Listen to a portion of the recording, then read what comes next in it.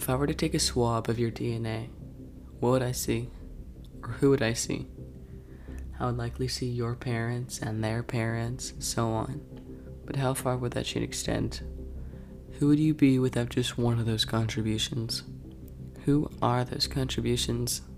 To fully understand the story of you, you must first understand the story of those who came before. That story does not begin 200,000 years ago with the beginning of man, but billions years ago, in the young, primitive earth where life first emerged. The Mind of Man is a documentary of the intellectual evolution of man. Starting with the beginnings of life, it will chronicle the advancements of human technology and psychology, the chief factors in human evolution. Tune in to explore the journey of your ancestors.